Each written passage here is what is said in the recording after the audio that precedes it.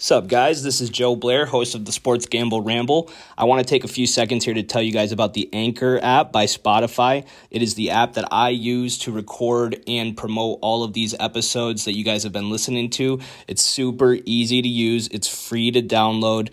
It gives you the ability to edit and launch your podcast right from your phone or computer.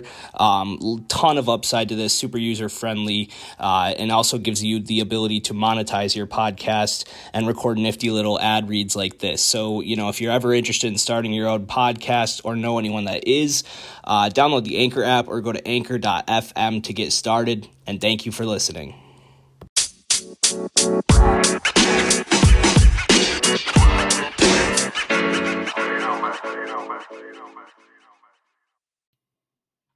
And we're back. We're wrapping up the fantasy breakdowns here with our tight ends to avoid episode. I'm not wasting too much time with this one. The first guy that we're going to talk about is Kyle Pitts, rookie tight end for the Falcons. I know there's a ton of hype for Kyle Pitts this offseason. People in the fantasy communities are really excited. He was the number 4 overall pick in the draft, highest a tight end's ever been drafted in the modern era. The Falcons lost Julio Jones this year, so the thought is that Kyle Pitts is going to step in right away and be a focal point of the offense.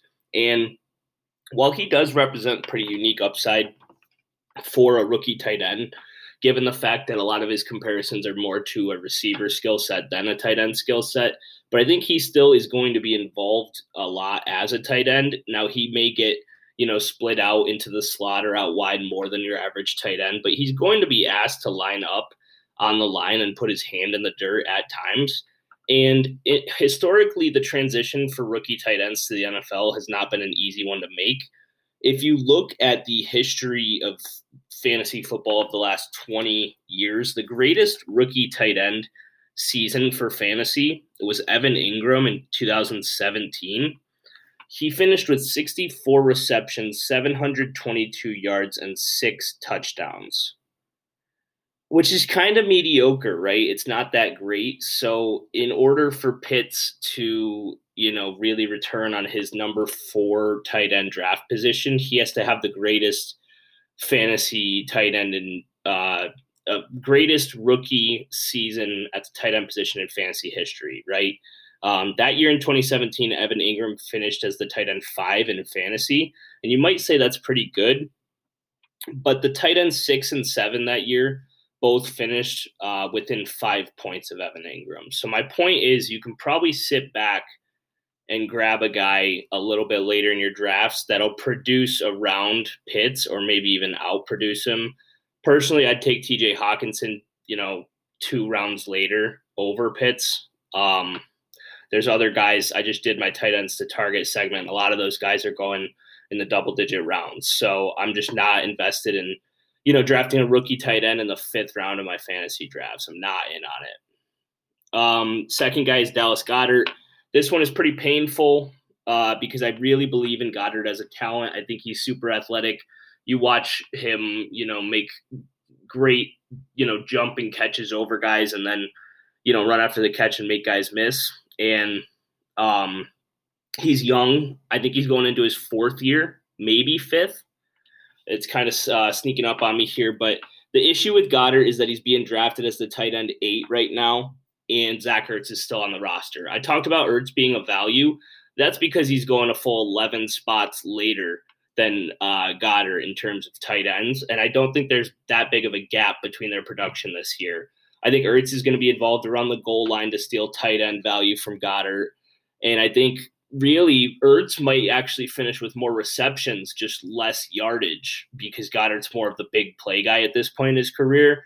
But I think Ertz is going to be that over-the-middle safety blanket and check down option for Hurts.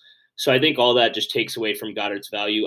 I was ready to go all in on Goddard this offseason if Ertz got traded, like the rumors were indicating. But Ertz is still on the roster. I don't think he's going anywhere right now. And that being said, Goddard's kind of being drafted right now as if Ertz was traded. So it's just not a good value to me. He finished as a tight end 20 last year before tight end 10. So he's shown ability to be a top 10 fantasy tight end, but he's being drafted number 8 right now. There's guys I like more. This next one also hurts my soul. It's Noah Fant. And Noah Fant was one of my favorite fantasy targets last year. I had him in both my keeper leagues. I was all ready to get him in the 11th round of my fantasy drafts and then keep him this year when his ADP skyrocketed. And it has jumped up. He's going around the 7th round now.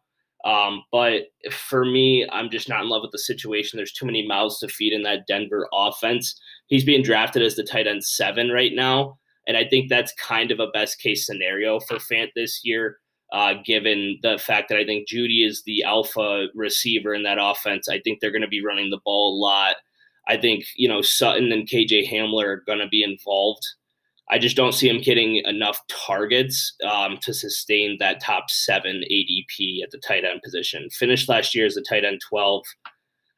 There's potential. He's an athletic freak. He's one of my favorite players to watch film on in the whole NFL because his highlights are something really special.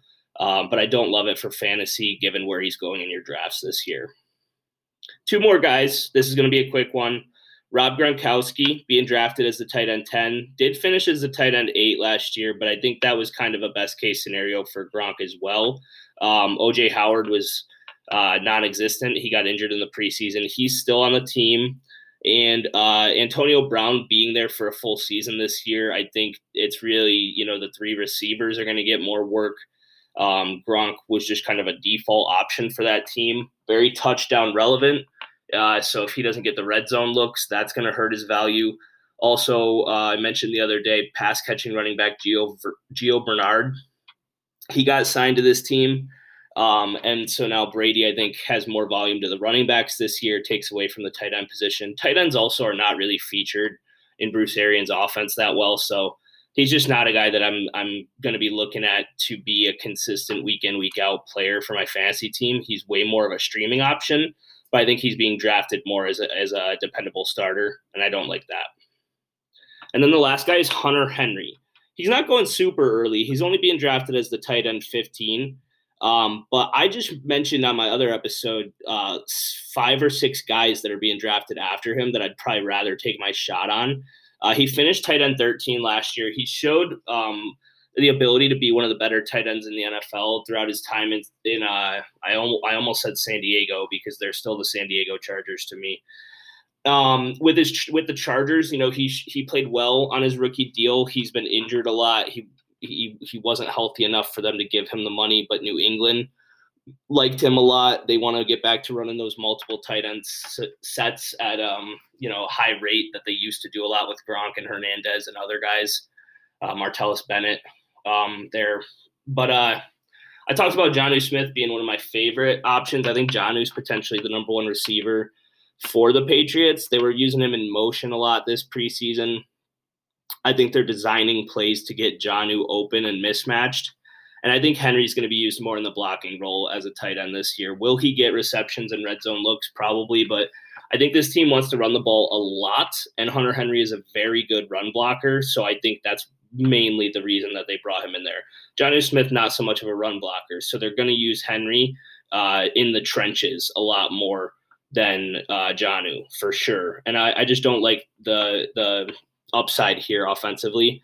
Like I said, ADP 15 this year, and I just think he's almost a glorified fullback in this Patriots offense. He'll get his random targets from here and there, but like I said, more of a blocking role. I just don't like it for fantasy.